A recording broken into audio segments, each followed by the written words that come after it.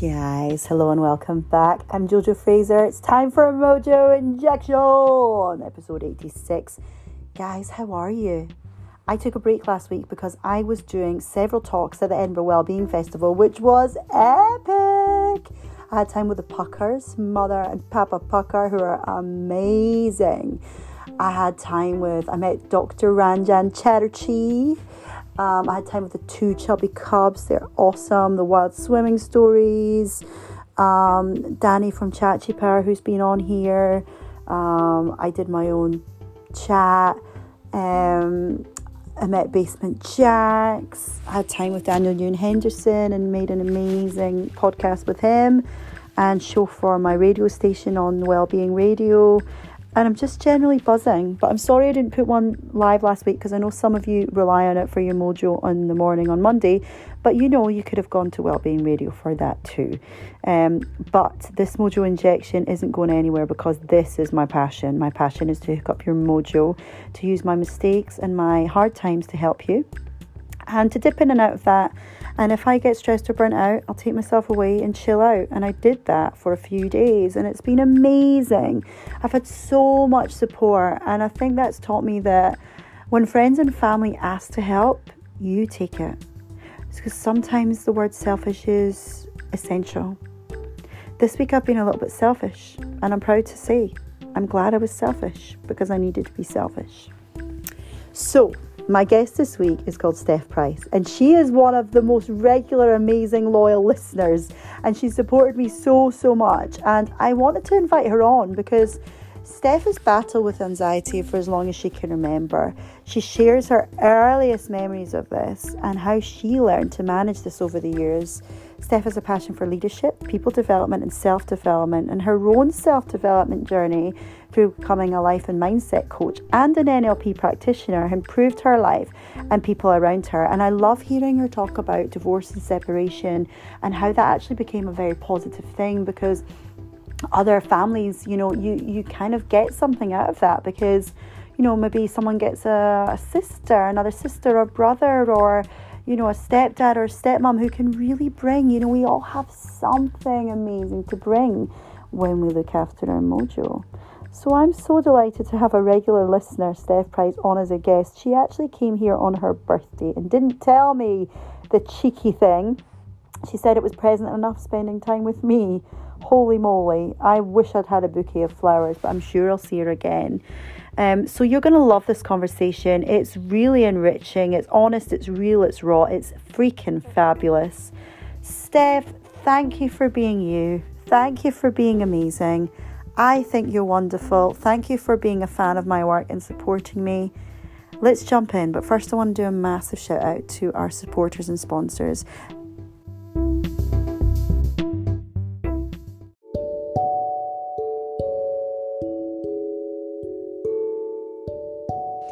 Guys, I just want to say a huge shout out to Cam on Canning Street. This partnership and the support is incredible. If you've not yet listened to episode 85 with Katie from the Cam, wow, you've got to tune in. It's nothing but Cam loveliness, hugging a podcast. So we are working together in collaboration. I've been doing the yoga classes. I've been spending time there. Bonnie and I are actually going to a yoga class together. She's so excited, so I'll let you know how that goes. But Cam had injected so much oxytocin into my life. I'm a richer person for having spent time there, both mentally, spiritually, emotionally, and physically.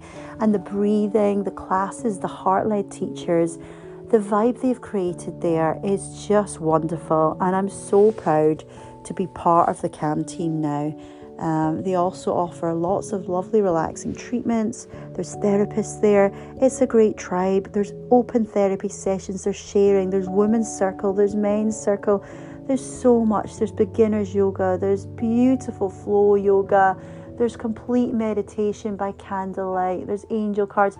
There's whatever feels right for you. So thank you to Cam for supporting us on the Mojo Injection. It means so much. It's great to be here all in.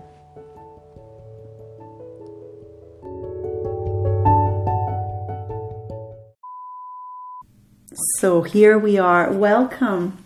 I'm so glad to finally actually meet you face to face. It's lovely, and I feel like thank you for the support for welcome. To get people like leaving a book review, emailing you to say how much the book helped. Like, feedback is so incredible, and to know that you know, you've been listening to the podcast and you've connected with some of the guests and all that stuff just makes me so happy, like that you get something out of this. Totally. It's my Monday morning mojo, and I kid you not, I never wake up on a Monday and think, oh no, it's Monday. The first thing I think of is, alright, cool, who's on today? And I probably spread it over like a couple of mornings because I listen to it whilst I'm getting ready, and I just love it. It's great. It just gets you going because you're hearing different people's stories. You learn about different people. I've connected with people, as you know, connected with Susan at Streamline Fitness, and she's getting you looking in fabulous, strong, glowing, healthy shape. Come on, the Christmas dress. And like loving the gym because of Susan. And if I hadn't listened to her on the podcast, I probably wouldn't have crossed her path. So it's opened up. Totally. Like, I'm following some cool people on Instagram that I just didn't know existed. And you've hooked in with girls that I've met through my coaching and stuff. So I think it's great. I think the stuff you do is brilliant. That's amazing, because you know, when you put something out there, and you know, I've got about 80 episodes recorded now, and you think, oh, are people getting really bored of like my mannerisms or things I say, or do I repeat myself? You know, you start to get all of those thoughts, as we all do as humans. So it's really who cares what they think? Well, they're listening because they've chosen to listen. Yeah, that's true. So it is amazing to hear that feedback. Yeah, and you just need to continue being you on it, because that's what people want to listen to. That's what helps people, and I think that's so important in the world that we currently live in, whether we're working parents, teenagers transitioning from school to uni or to work or everything. You see it in all walks of life. People that have retired and are struggling because they've retired and they don't know what their focus is. I feel that there are so many different walks of life and backgrounds that people need this help, and thank God mental health and all that stuff has now got the awareness that it's got, because I think for decades we've probably suffered in silence. Oh, it's horrible to think. It's horrible. And I get really annoyed when people like start saying, oh, mental health is cool, or I hear people say, I was advised to talk about mental health because it would get me more like stats, and I'm going, it's not trendy. It's not a blooming trend. It's like a necessity, and rather than celebrate how far we've come, it's almost like there's some press out there saying, oh, we're bored of hearing about it. And that is just so wrong on so many levels. We should never ever discourage it. And there's been times when I've been doing speaking gigs and I'll say something like that, like, whoever tells you it's a trend, or, you know, anyone that discourages you to talk about your mental health is an asshole, and then the whole room like claps, you know, because I think if you get it and it has impacted your life, as we'll talk about, it's impacted your family. I would like to think most people now know someone because they've spoken about it, because we all have mental well-being, we all have spiritual issues, emotional. I mean, if you look at well-being in the dictionary, it's kind of your overall health, and it's your attitude to life and your ability to grow, and as you're seeing, self-development. So take me back then. Let's hear about your story. You struggled with anxiety as a kid. Yeah, very much so. So my earliest memories of anxiety would be back, in fact, just down the road from here, back at my grandma and granddad's house as a child, when my mum or dad were probably going on a night out or something, and I was staying over. And it's amazing what you pick up as a child. I mean, we all know that kids pick up on stuff that we say or behaviours. Pressure. And my granddad always used to say to my mum, give me 2 rings when you get home, hen, so that I started to learn that my mum was letting him know that she was okay after she dropped us off. So very quickly, that innocent comment from my granddad, who was also a big worrier, I will add. Learned behaviour, isn't it? That turned into a problem for me because I would then become fixated on the time. And I can picture the fireplace and the little carriage clock that sat on the fireplace. The minute I waved goodbye to my mum at the window, I would look at the clock and I would take note of what time it was that she left. And in my head, she needed to be home within 10 minutes. Now, as a child, I had no understanding of traffic jams, or my mum would park the car on the drive and the neighbour would pop out and start chatting. I had no idea of that. All I was fixated on was it takes 10 minutes to drive from that house to that house. And if she hadn't phoned within 10 minutes, I would be at the toilet being ill. And I would be pacing up and down in the living room thinking that something had happened. And that went on. That went on for years. And I loved staying at my grandma and granddad's. I was so close to them. I had a brilliant relationship with them. But looking back over things that they talked about, I know that they suffered anxiety as well, now that I'm an adult looking back. Yeah. And then that kind of just followed me to, I remember silly things like, I would be a teenager and it was the summer holidays and my dad was getting a lift to work from my mum. And I would get up out of my bed so that I could chum my mum because she wasn't going to be in the car by herself. The car thing became a big thing for me. People driving, what if? Yeah. What if they were going to have an accident, something was to happen? And that probably went on. Like, I remember working and my parents going on holiday, and if I couldn't get them, the first time that I phoned them, something had happened. There'd been a road accident, something had gone wrong. Or if I was at home and I was babysitting for my brother and they'd said to me, you know, I could probably be back about 11 or something.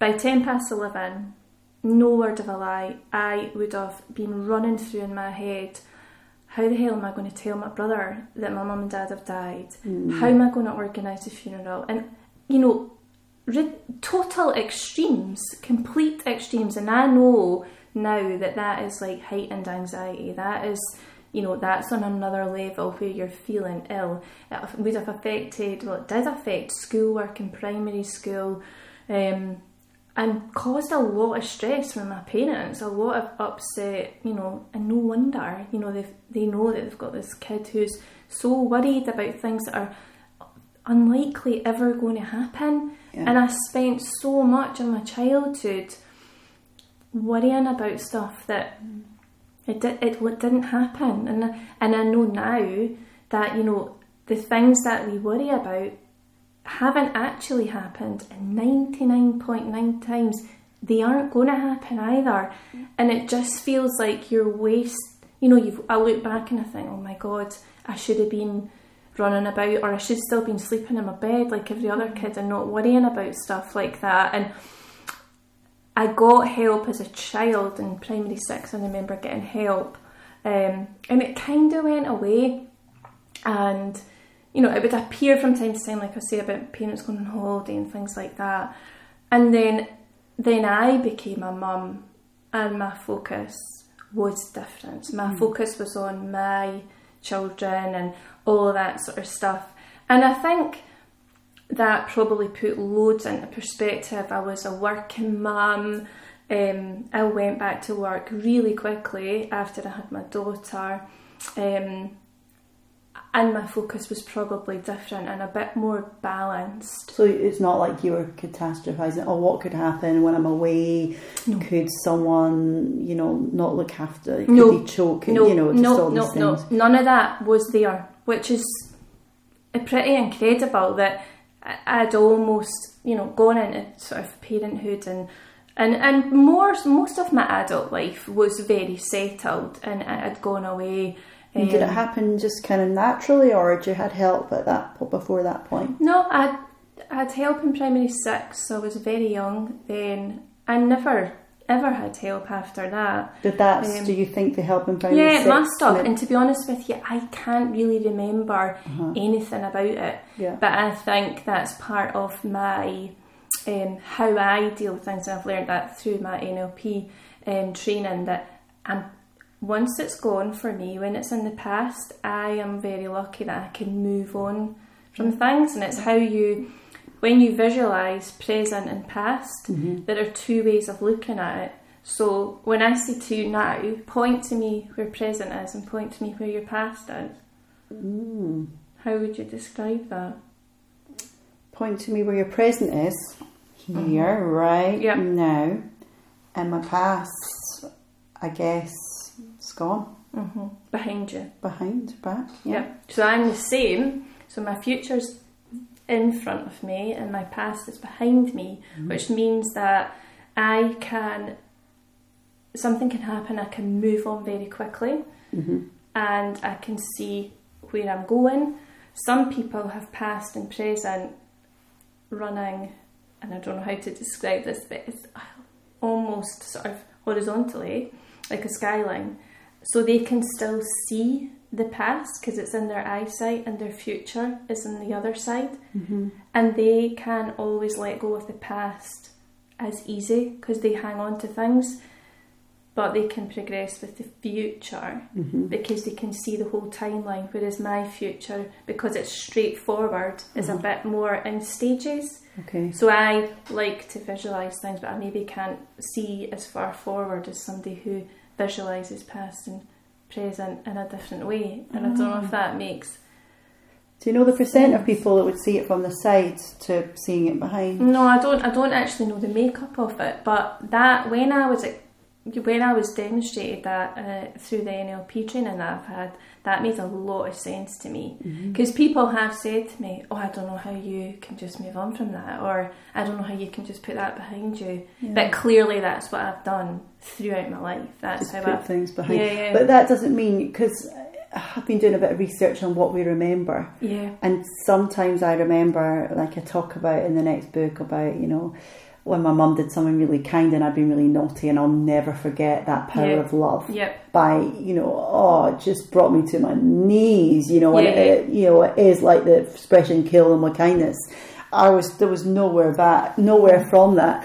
But then when I think of times, like as an adult, when I've been hurt, I've moved on and grown from it, but you can still feel it. I can still feel times every now and again. Yeah, and I'm the same. I still feel it, but I'm not the type of person who would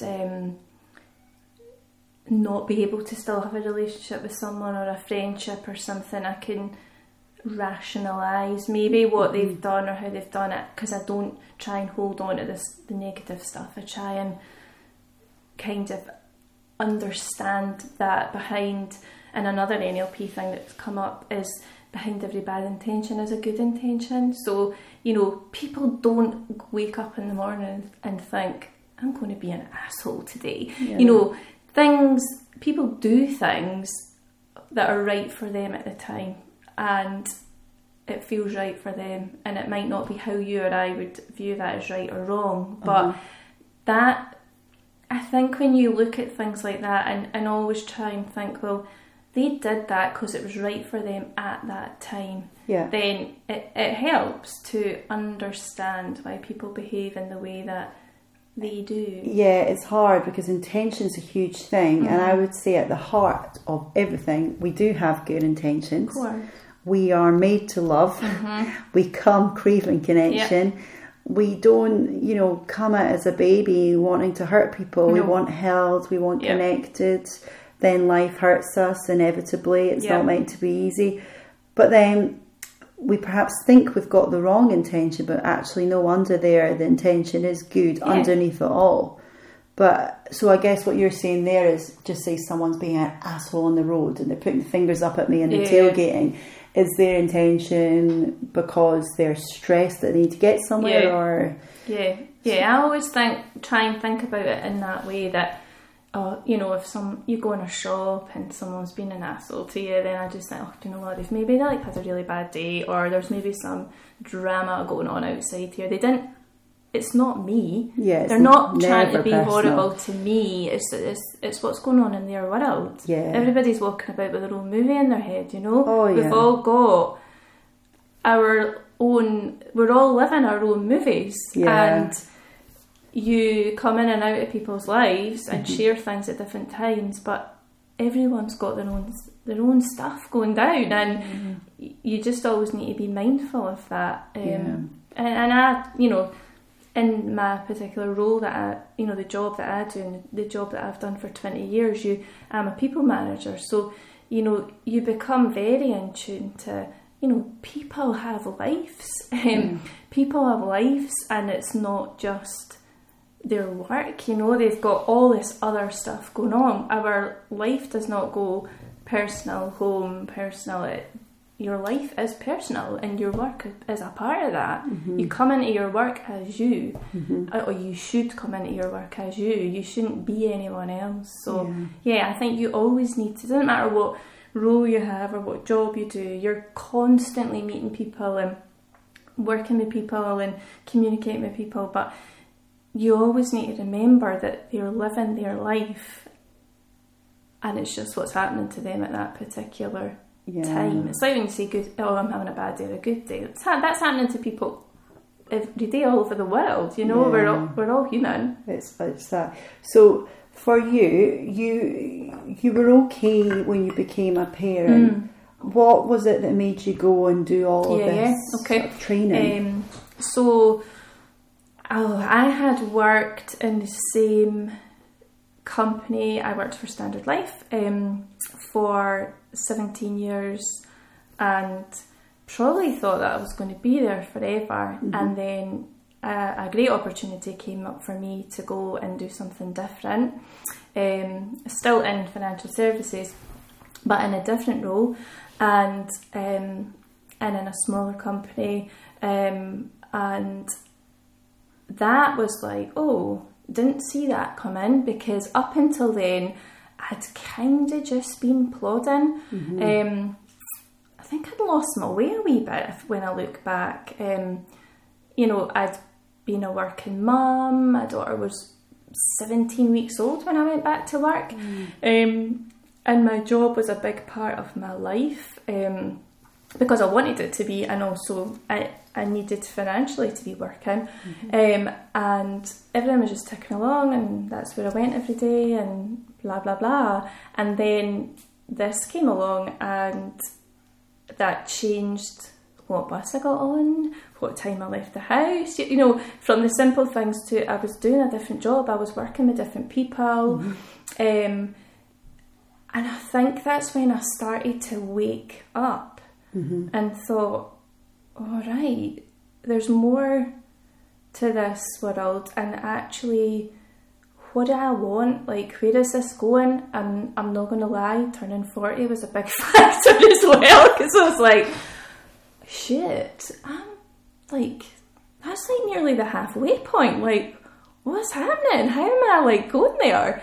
And it just made me start to question a lot of stuff. And I was married very young. I was 23 when I got married. 2 great kids. I'm very fortunate to have 2 really great families, from my husband's family to my family, and loads of support. And you know, if it wasn't for my in-laws and my parents doing all my childcare, I couldn't have done what I did. Yeah, they're great, aren't they? Oh my God! Shout out to all the grandparents. We love you. We do love you. And my marriage ended in 2015, and you know, it's worked out really well. My kids have a great dad. He's met someone. They get on really well with her. I've also met someone, and my kids have a great relationship with him. It's brought some lovely things into our kids' lives because we've split, and it doesn't always have to be negative. Yeah. My kids have, got this other female in their life. She has 3 boys who are, good fun for my kids to be around. My partner has 2 girls. My kids, I've got a relationship now with my partner's parents, and their lives have expanded to being influenced and learning different things about different backgrounds and stuff like that. And I think that has been a huge part of their sort of building and developing their own wee worlds in the last 5 years, 4 years. It's been really, it doesn't have to be bad when something like that happens to you, and it's how you approach it as parents. So my life within less than 12 months turned upside down from leaving my comfort zone of where I worked, and I knew everybody from the person that I said hi to at reception, to the person that served me my lunch, to the manager of the area, to then shaking all that up and working somewhere different, and then wham bam, I was on my own. Wow. And with my kids, and my anxiety came back tenfold. And I didn't know why, and I don't mean that to sound stupid, because to anyone listening they think, well, geez, your life totally changed, but they were all decisions that I had obviously been involved in and been party to, but my anxiety came back because all of a sudden I thought, I've got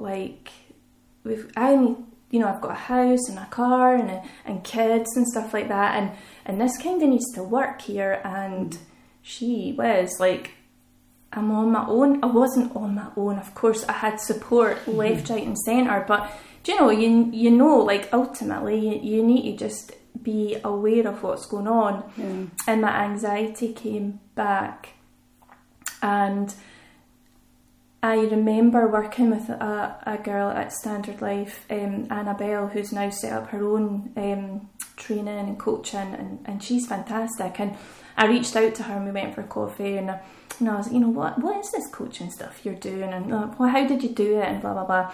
So she spoke to me about NLP and neuro-linguistic programming, and how she'd been on this brilliant course and it was so good and it really opened her mind, and how she was going on to use that in her coaching. And I just thought, I want a bit of that. So I made contact with the lady that she trained with, Leslie McDonald, who's been a big influence on me. We met for coffee, and then she said, the course is starting, and it was right on my 40th birthday, and I was like, oh my God, I'm away. I'm away for 2 nights. I can't believe this. When's the next one? She's like, oh, it's not till March. And she's like, I just know by your face, Steph, you can't wait, can you? I was like, no, you need to get me on this course. I don't know what you need to do, but you need to go and find out a way. So she designed it so that I could go for a day, but do a catch up later on, and then graduate with everybody else and do a bit of homework. And that's what I did, and I loved it. And that's when I realised the stuff that was going on in my head, and realised, well, if I'm doing these things to myself, people that I am friends with, that I work with, it can't just be me that's got these thoughts going on in our head, And that whole course and coaching and training, that was the start of it. That was the start of everything for me. In terms of mindset, in terms of looking at what you do to yourself. Your brain's like the biggest muscle in your entire body. You can't untrain that overnight. That is not going to happen. You can't wake up tomorrow morning and say, oh yeah, I want a 6-pack for the weekend because I'm going on this night out and I need to look amazing. That is not going to happen. So why do people think it's going to happen to their mind? They think, right, okay, tomorrow morning I'm going to get up, I'm going to do a wee bit of mindfulness, and I'll be sorted, I'll be fixed. Nah. It's an investment. It is the biggest, most important investment that you could ever do. And some of the things I've done have not, they've not been cheap to go on, but they're the things that I value, and they're the things that I would want to spend money on because I can see the benefits of them. And yeah, just having the ability to untrain the brain and to start putting things how I want them to be and how I want them to think, and being able to influence my children, my parents, my friends, my workmates, all that kind of stuff. It's important to me, because I just think I can't sit knowing this stuff and not sharing it, because why would I want to do that? I'm learning it because I want to help other people. I'm not just learning it for me, I'm doing it so that I can be a better person and share what I've learned. And I did that, and then I thought, no, there's more. So then I went on to become an accredited life and business coach, and I did that with Mindful Talent, and that has been absolutely amazing. And I know you know some of my coaching crew, Jill and Lynette and all those people. And Ali. Great bunch of people. And I've also worked in collaboration with life coaches as well, so different coaching schools. Actually, someone, after reading my book, signed up to become a coach. Amazing. They signed up with Animas, and they asked me to read their final kind of thesis or whatever. Case studies. And then my book's in the start, and said as soon as I read this book, I knew it was my calling to do it. I thought, wow. My case study for my graduation became a life coach and set up her own business. Wow. And didn't know anything about coaching really until we started doing work together, and within less than 12 months she'd set up her own coaching practice, and it's amazing. It's so powerful. It's so the Mindful Talent, and I know I've spoken about it on here with people before, but just to remind, how many weeks is the course? Mindful Talent, the course. Well, I first started it, and it was under the Acorn business then, and it was Michelle that was my mentor, Michelle Armstrong, another huge person in my life, and her and Ali. Then, while we were all working together, went on to do that together. But we were training for 6 months. Yeah, it's about 6 months, isn't it? Yeah. And in that time, when you say retrain the brain, okay, because I've basically immersed myself in personal development, well-being for about 6 years now, but I say really hardcore for the past kind of 3, but for 6 years, and it really very much is a journey. But you've got your physical health, your mental, your emotional, and your spiritual. Does this course tap into all of the 4? Yeah, it does. It does. The physical stuff, you talk about movement and stuff like that. You don't go into it in detail a lot, but it comes up a lot because you're working with your peers. So you're coaching, you're doing your peer coaching, and a lot of people's goals are fitness, health related. So you do end up talking about it a lot, but it's a lot about self-care and that whole sort of side of things. And I think for me that's become up big time. Because I think probably like a lot of working parents, there's so much guilt goes on with the whole working thing. And I worked 4 days a week when Emma was a baby, and I remember going to some coffee morning and somebody saying, "Oh, it's a shame, isn't it, that you're going back to work?" I said, no, it's not a shame.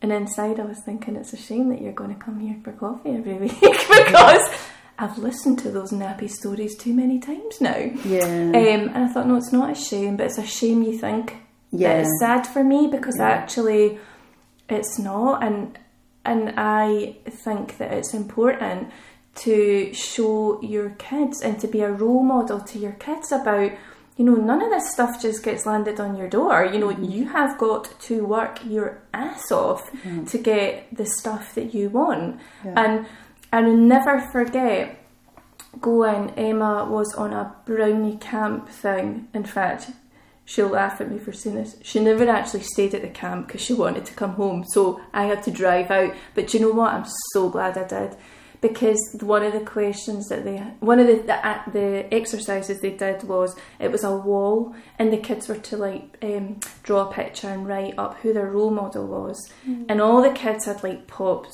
you know, like singers and actors and stuff. And I looked on the wall, and Emma had wrote my mum, and at that point I thought, I did the right thing. I totally did the right thing, because they listen. As soon as I come in from work, they will say to me, "How's work, Mum? What was happening today?" Because they're genuinely interested. And probably more so my daughter, because she's a total people person, so she just wants to know, is everything alright, was everybody alright, and she'll ask for people in work, so how are they? So like Bonnie. I Yeah. think we're very alike that way too. It's funny when you can see it happening. And yeah, being a working mum or parent, it doesn't matter, it's not a bad thing, it's such a good thing. Do you know, it teaches them effort as well. Like Bonnie she had like top marks in nursery for like her effort.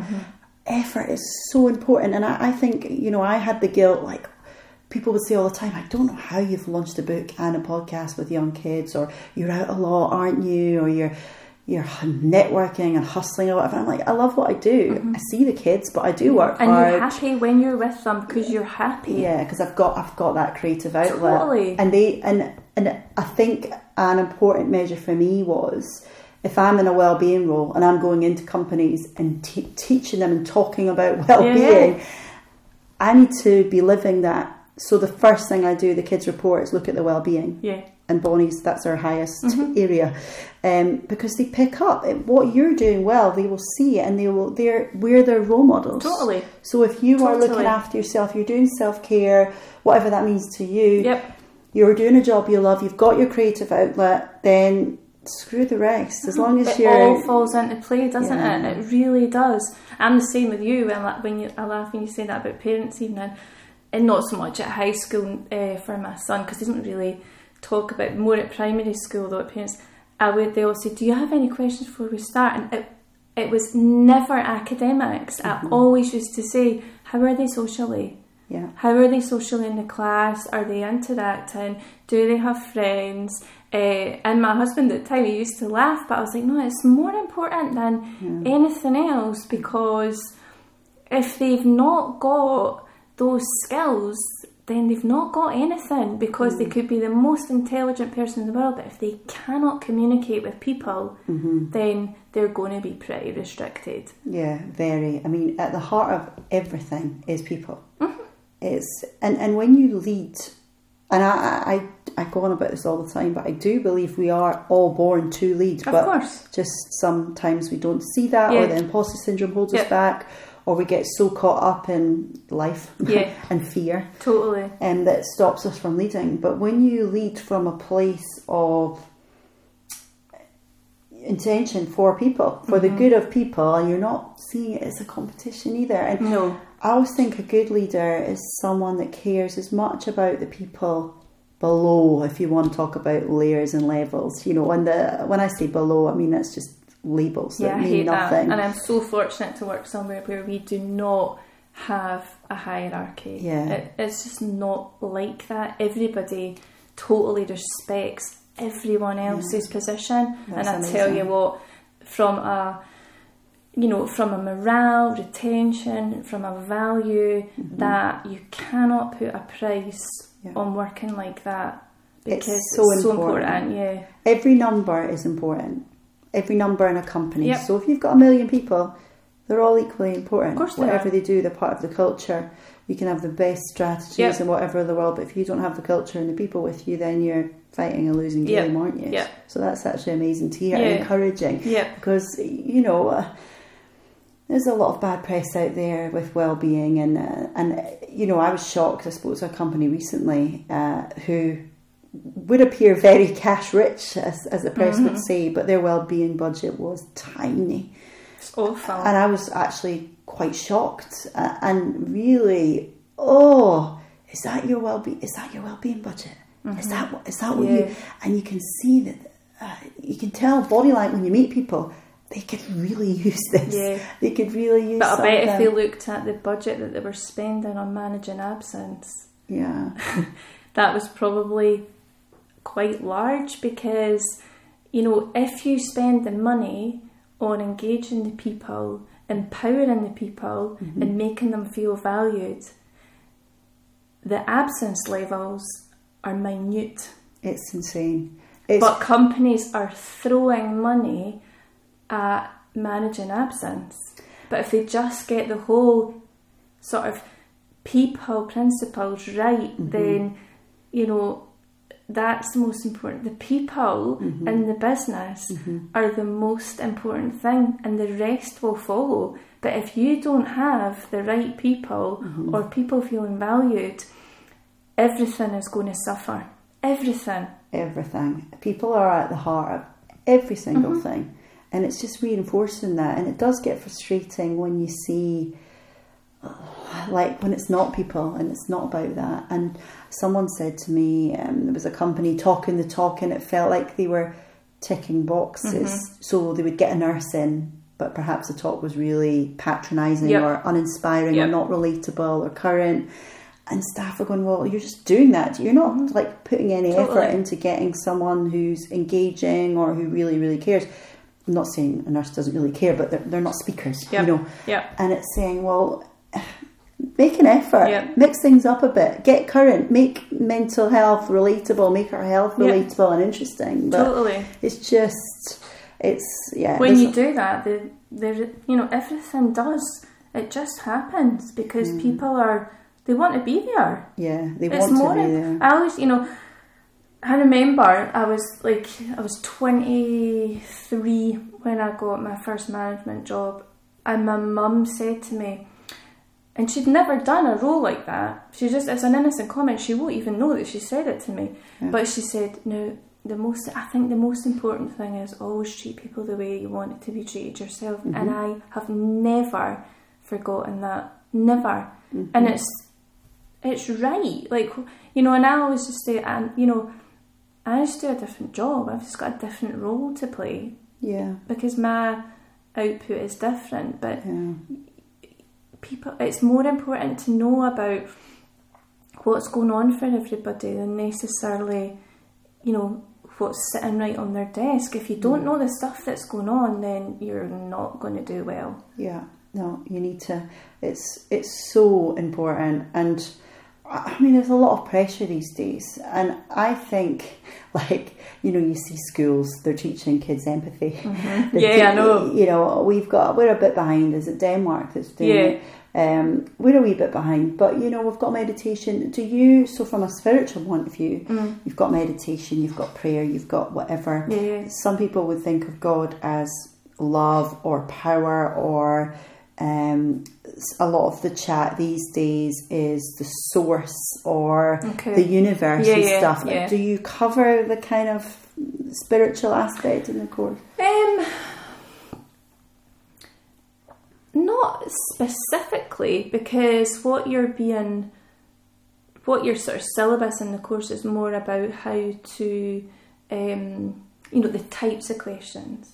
How you ask that. You don't necessarily talk about spirituality. However, obviously you've mentioned Ali. Ali's very spiritual, does a lot of the breathing work and all that kind of stuff. So that all comes through, because when you start working with them, you start to be exposed to all that sort of stuff. But it's not taught as a, you know, as a topic. But it definitely comes up, and the people that you're with, they're all on the same. You've all got kind of on the same sort of mindset when you're in that coaching environment, because everybody's there because they want to help people. So everybody's coming along with their own sort of take on spirituality and self-care and all that sort of, you know, it's like-minded people that you come across. Do you know what I feel, having really dived into the spirituality side of things and trying to get to a place where, you know, it's a really personal thing, but we all ask these deeper questions, but I think we're all kind of craving love, and we're all, but I think no matter what your belief is, if you have faith, if you're into spirituality, if you're an atheist or whatever, there's a place, like I believe we have a soul, but some would perhaps say, you know, it's just an inner wisdom or a guidance, but there's a place that when you can be in nature or you can get still, there's this kind of, you know, you can read so much in a textbook, but you can actually get this like clarity when you take yourself away from the textbook and the practice and stuff. Yeah, totally. And when you're on the course, because you are spending the bulk of your time coaching people, coaching peers, coaching your case studies and stuff like that, that all comes through because you've got, and that, you know, that's what they instill in you, you've got to be present. So you would always start off a coaching session by just saying, you know, what's going on for you just now, and it's called clearing the space. Because clearing the space. And effectively that is your sort of mindful part, because people could be turning up for a coaching session straight after a big meeting at work, or they've dropped the kids off at school, or, you know, they could be like really stressed out. So you need people to just let it go, so that when you go into the session, they're present. But also as the coach, you need to be on it. Like, your mind needs to be clear, because your role is to give undivided attention to that individual, and your head can't be busy either. Your head cannot be busy. How do you clear the space for someone that comes in with like anxiety or is really in their head and not in the moment? So what you would do is ask them, like, you know, first of all, are you okay to do this, and how are you feeling? And ask them to almost label what they're feeling. So, you know, what is that feeling that you've got going on, you know, it's anxiety or whatever it is, label the feeling, and then ask them if it's possible to almost like putting it in a balloon and letting it go, or putting it in a box and letting it pass. So you talk to them about just letting that go and why that's important, because you really just want to be able to get them to just shut off and then focus. Let it go. Yeah, exactly. So, and I guess if you've got a calming presence and you are present yourself, that will help. Yeah, totally. And then when you get into coaching, people are talking. And it's the first time for some people that they are actually getting the space to talk, and their mate's not saying, oh yeah, God, yeah, that happened to me, or I know a friend that happened to, and before you know it, there's opinions flying about, and the person might not even get to finish their story. So you might hook up with your pals for coffee and start telling a story. You can get 5 or 10 minutes into it, and it's gone on as something else, and that's okay, because that's a conversation and a chat. It's life. When you're coaching, it is completely focused on you, and nothing else matters. Nothing else. It makes you more conscious as a person though when you do all this stuff, because I find like friends have started saying to me, oh, really calming presence, I really enjoy hanging with you, you're really calm. I don't think I've always been that way. I think I've always had that side to me, but I think I have chilled out a lot. Totally. And some friends were a bit like, oh, I'm not sure if I like this, like what, like, you know, are you okay? And I'm like, yeah, I'm just so chilled. Yeah. And they're like, oh, I'm fine. Yeah, I'm totally fine. But you almost feel like, I should be like more like performing monkey kind of, oh, but Jojo, she's the fun one, or she's the crazy one, or she's the, I think it helps you distance yourself from the labels and just be. And if you do want to get up and dance, you do it. Yeah, that's fine. But if you just want to chill, totally, you do that too. You just, it's being, it's existing. Yeah, and just being who you want to be at that particular time. But you do attract, people want to, when you're like that, people want to open up to you and talk to you. And, you know, I know that will have happened to you because of the way you are, and it's happened to me that, you know, I could be in a social situation and there's maybe like a friend of a friend or something, and people open up about stuff, and And that's great, because that's how I would want to come across. You know, you can, you know, please talk to me, because, you know, I'm quite a good listener, or, you know, I want to help you. But that does happen a lot to me when I'm out and about or whatever. People will start to confide in different things. It's funny that, because you open it up. Yeah. You know, you just, and I don't know about you, but even like meeting people in supermarkets or stuff, and they'll start to tell you things really, really quickly, and I'm like, this is good, because it's like getting under. I feel like there's still a lot of surface level. Yeah. And some people you'll be chatting to, you're trying to get a bit deeper, but the walls are up. You feel it. Totally. Yeah. Total walls up. They don't.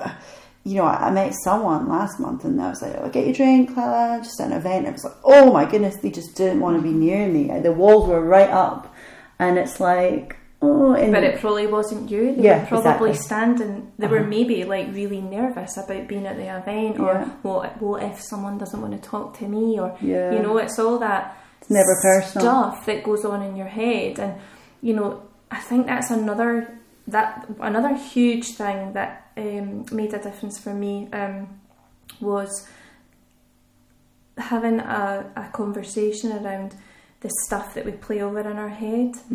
So I was asked to, just for one day, go and have a wee reflection of the things that you're telling yourself.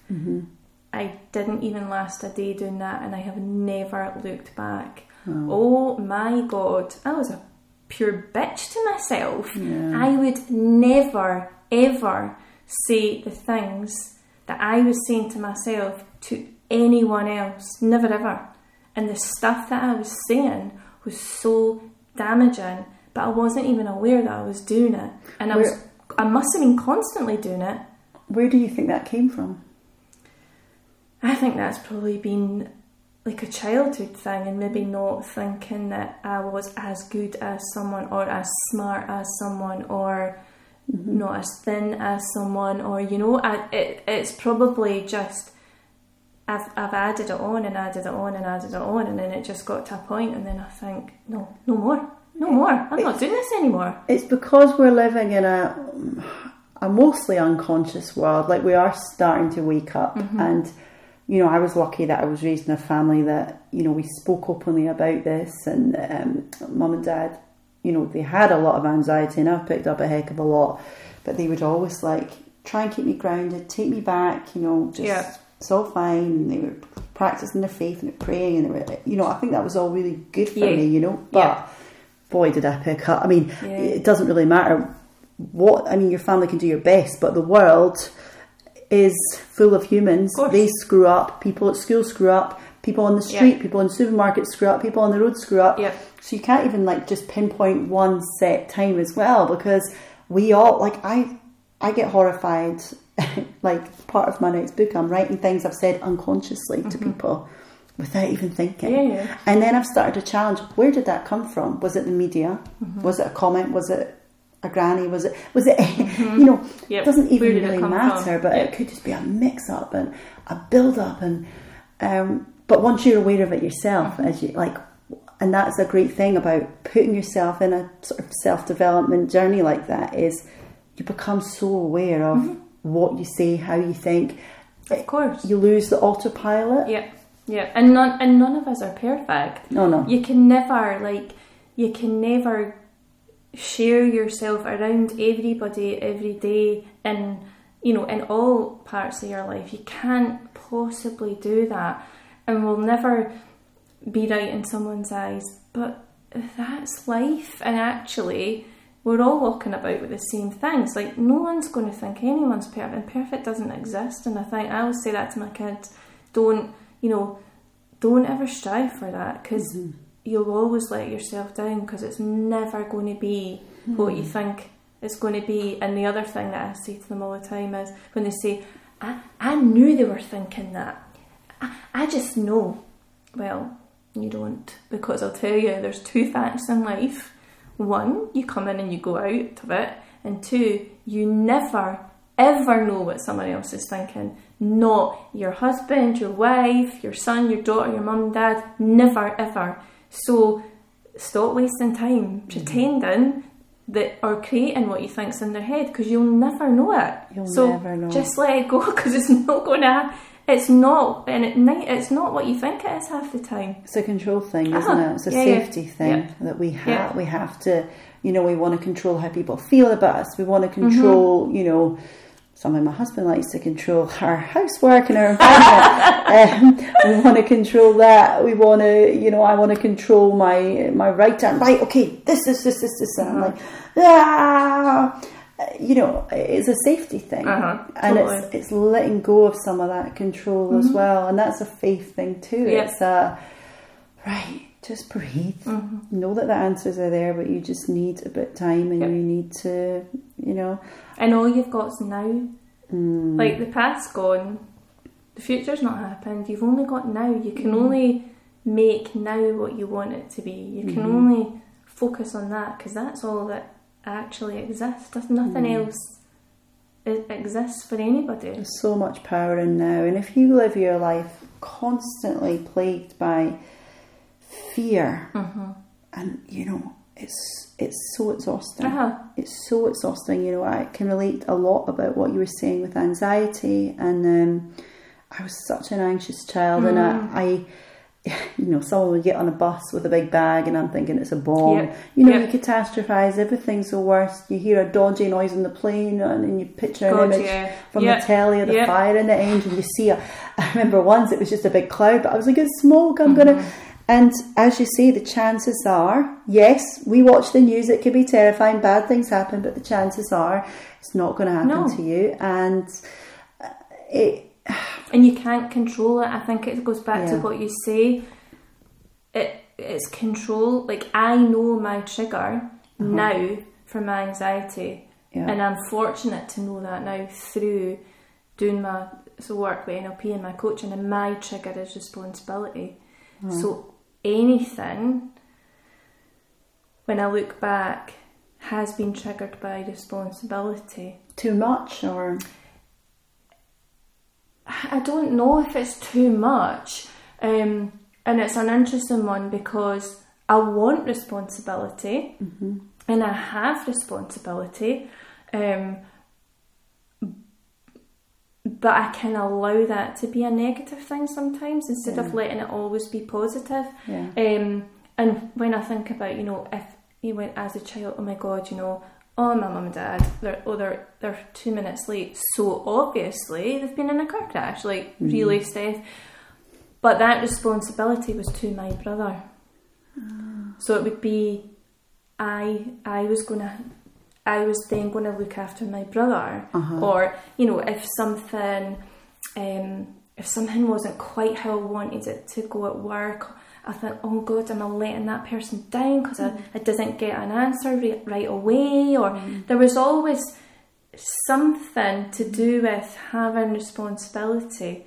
And and that's what's sort of been my trigger. But I'm so much more aware of it now that I can rationalise it, because I know, oh, it's just that. Like, it's just that. And actually, I don't have control over everybody, and I don't have full responsibility for everything and everybody that's going on in my life right now. So it's cool there are actually other people that can help me here. Like, I don't need to worry about these things, but it just overwhelms you sometimes. You get so much. And it's so, like, you just want your kids to be able to have the skills to cope with these kind of things, because it's going to happen to everybody. But you just, if you know about it and you can talk about mindset, or you can talk about mindfulness and all that, if you can prepare them, then that's great.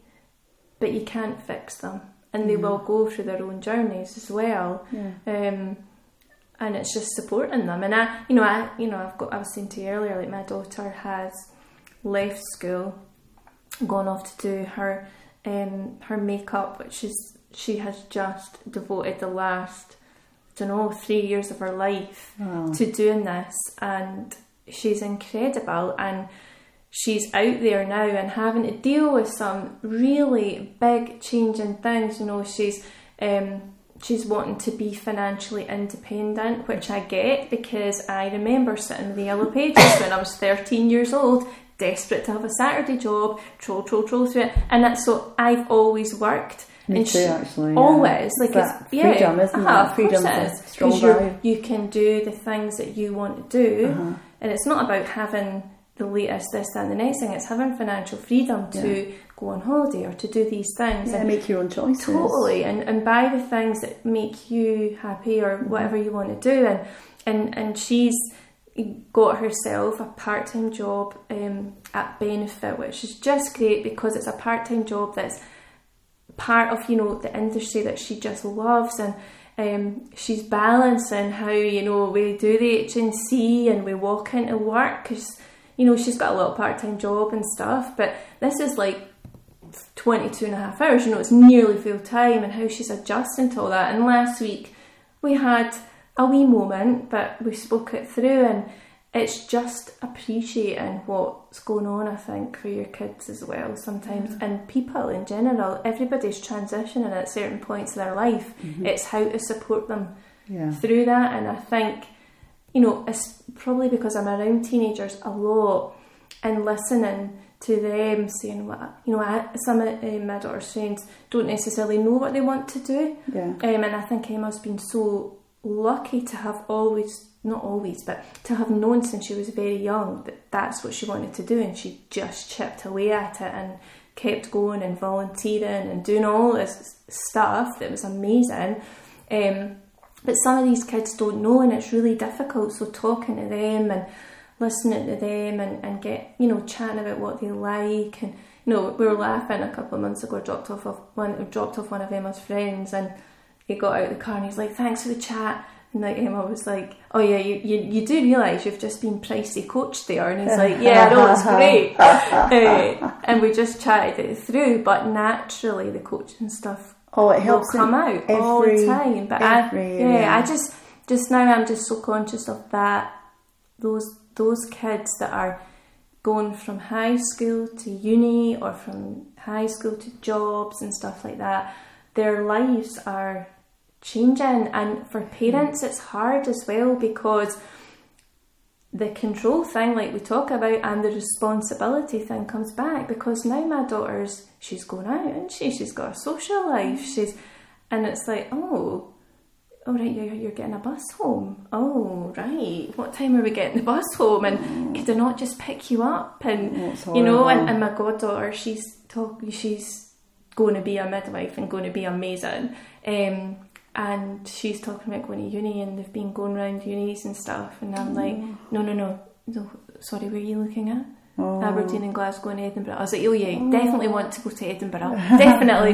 She's like, Steph, and I was like, you can't leave us, like, don't go. But we're getting, you know, me and my friends, we're getting to that stage where it's like, oh my god, like this is big, this stuff. And it's huge, but I mean, you've got to set them free. And I read somewhere, I need to control that anxiety around that. I know, and I know that's really tricky. Yeah, that's going to be hard.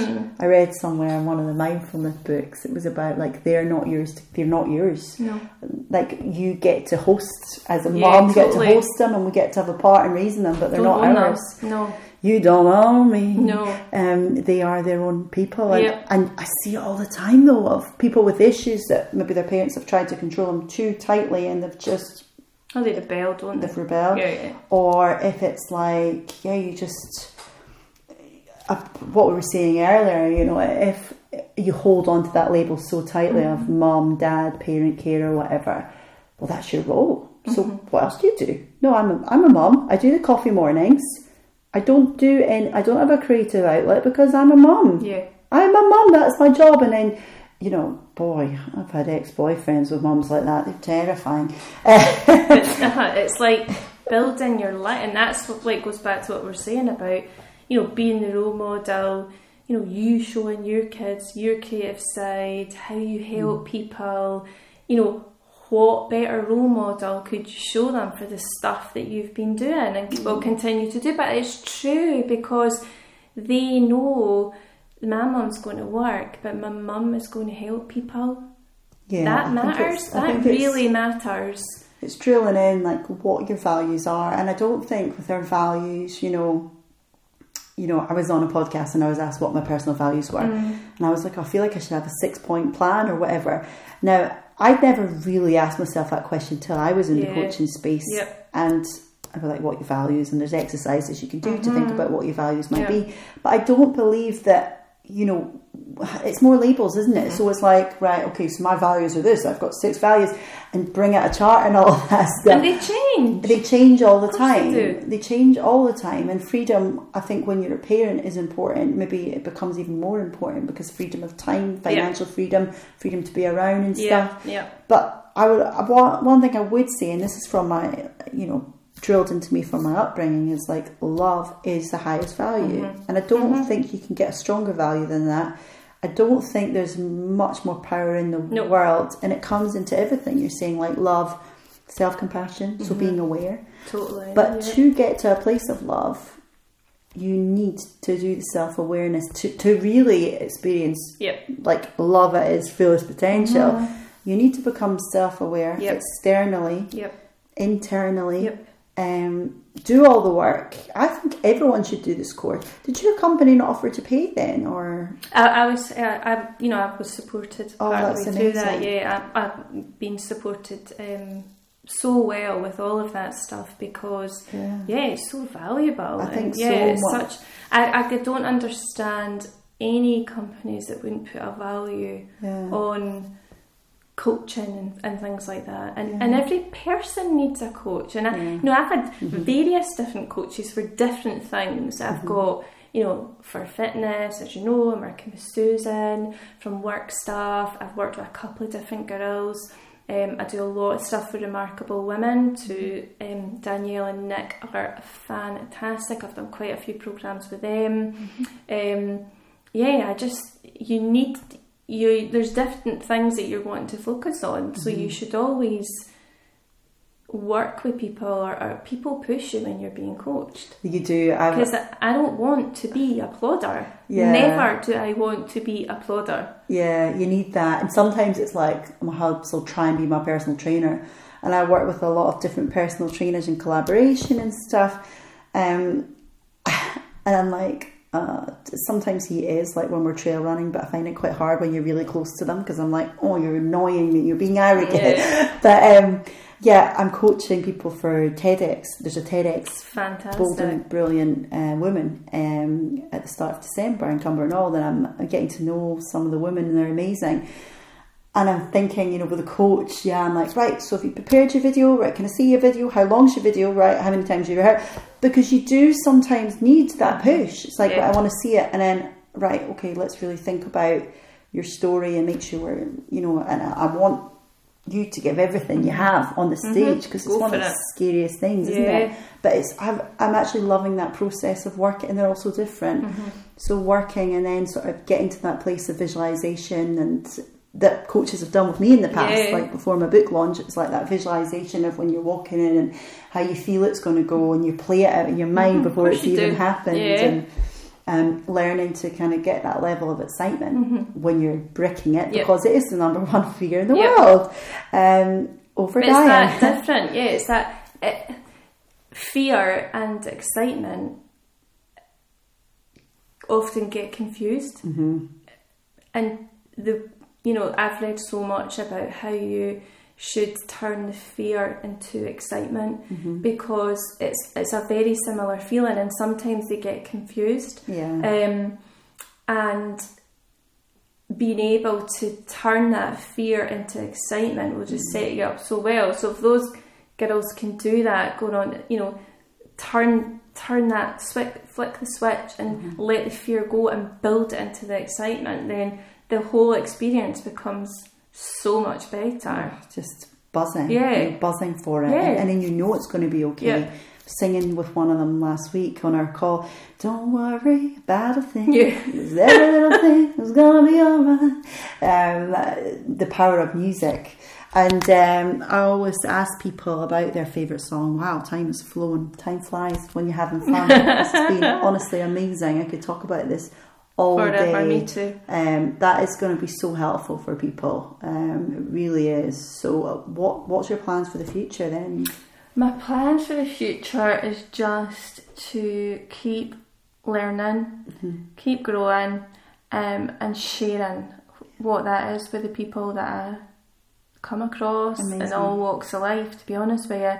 And practice what I preach. The self-care stuff is massive. Yeah. And I know if I give up a session in the gym because something has happened in my day or at night time, that makes me feel resentful. And I don't feel happy. Yeah. So, and I'm not coming home feeling happy. So I think that's so stupid, because if I'd just taken that extra hour and done what I needed to do, I feel so much better. And having that, just saying to myself, right, there's 3 times in this week that I am doing my exercise and committing to that. Yeah. Bloody hell, that makes the biggest difference to my life. It really I does. do not cope well without having exercise. I have realised that. I think I think a lot of us are the same, but we're just not aware of it. Yeah. I mean, my husband's probably one extreme. Like, he is so dedicated that I'm like, rest your body. Yeah. I think. Yeah, my partner's the same. His job is he has the most amazing job, because him and his family own kennels, and they do doggy daycare, and his job is so amazing, because he's outside all day with the most lovely creatures that don't talk back, and he gets to spend some time with his dad, and it's just so special.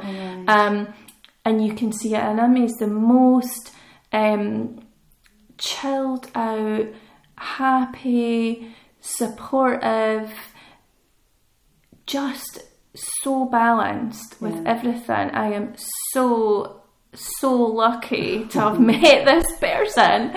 But you've attracted that. I mean, look at all the work you're doing and all the people you're helping. I mean, you've attracted that. Yeah, but people that are looking after themselves and they're doing what you say, getting outside and all that, there's got to be something in that, because I see that in him every day.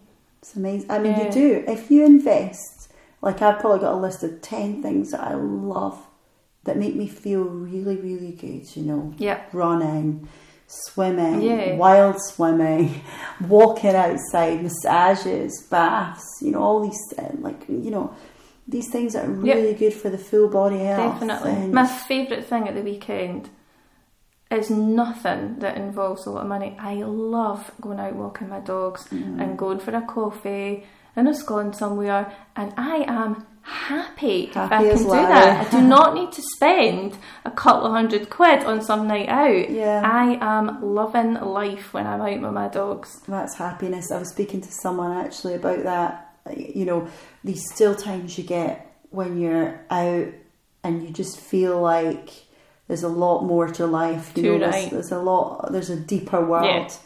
And we're so lucky to be here, and nature is like the best church. You know, it's like you are just sometimes in awe, because you're taking that time. And my friend said to me, she said, it's the time that I just feel like there's so much more to life. And she said, I don't know what it is, and it's being outside. You'll never get into someone else's mind. That's your personal place when you are connecting. Can be who you want to be. Who you want to be. But I could see with the way her eyes lit up. I'm so glad I've got dogs to do that. Yeah, they're so good. Because they do get you. But the outside and walking, a couple of, I was really lucky to have spent a whole Sunday with some of the girls that I work with, and we did the kilt walk. And I've never walked that far in my life. Like, I love to walk, but that's a distance. But it was it was full marathon. Oh, amazing. It was just amazing, and it was the most beautiful day. And we just had the best chat, and we were just keeping each other going. And it was one of the girls' idea, and it was just so good. But we were outside all day walking, and it was just great. And see, when we finished that, it was just like, oh wow, we did this. How long did it take? God, do you know, I can't even remember now. Do you know? 8 hours? No, I don't think it took that long. Wow. The length of time was insignificant, because I can't even remember. I remember talking about it at the time, but it was just such a good day. I'm not keen to run another marathon. I get that. Did that in 2016. I love running, but I would walk another marathon. Yeah, it's lovely. If you could pick the weather, don't get me wrong, if it had been raining and windy, I might have been moaning, but it was beautiful, it was sunny, it was cool, but it was just lovely. Where's that?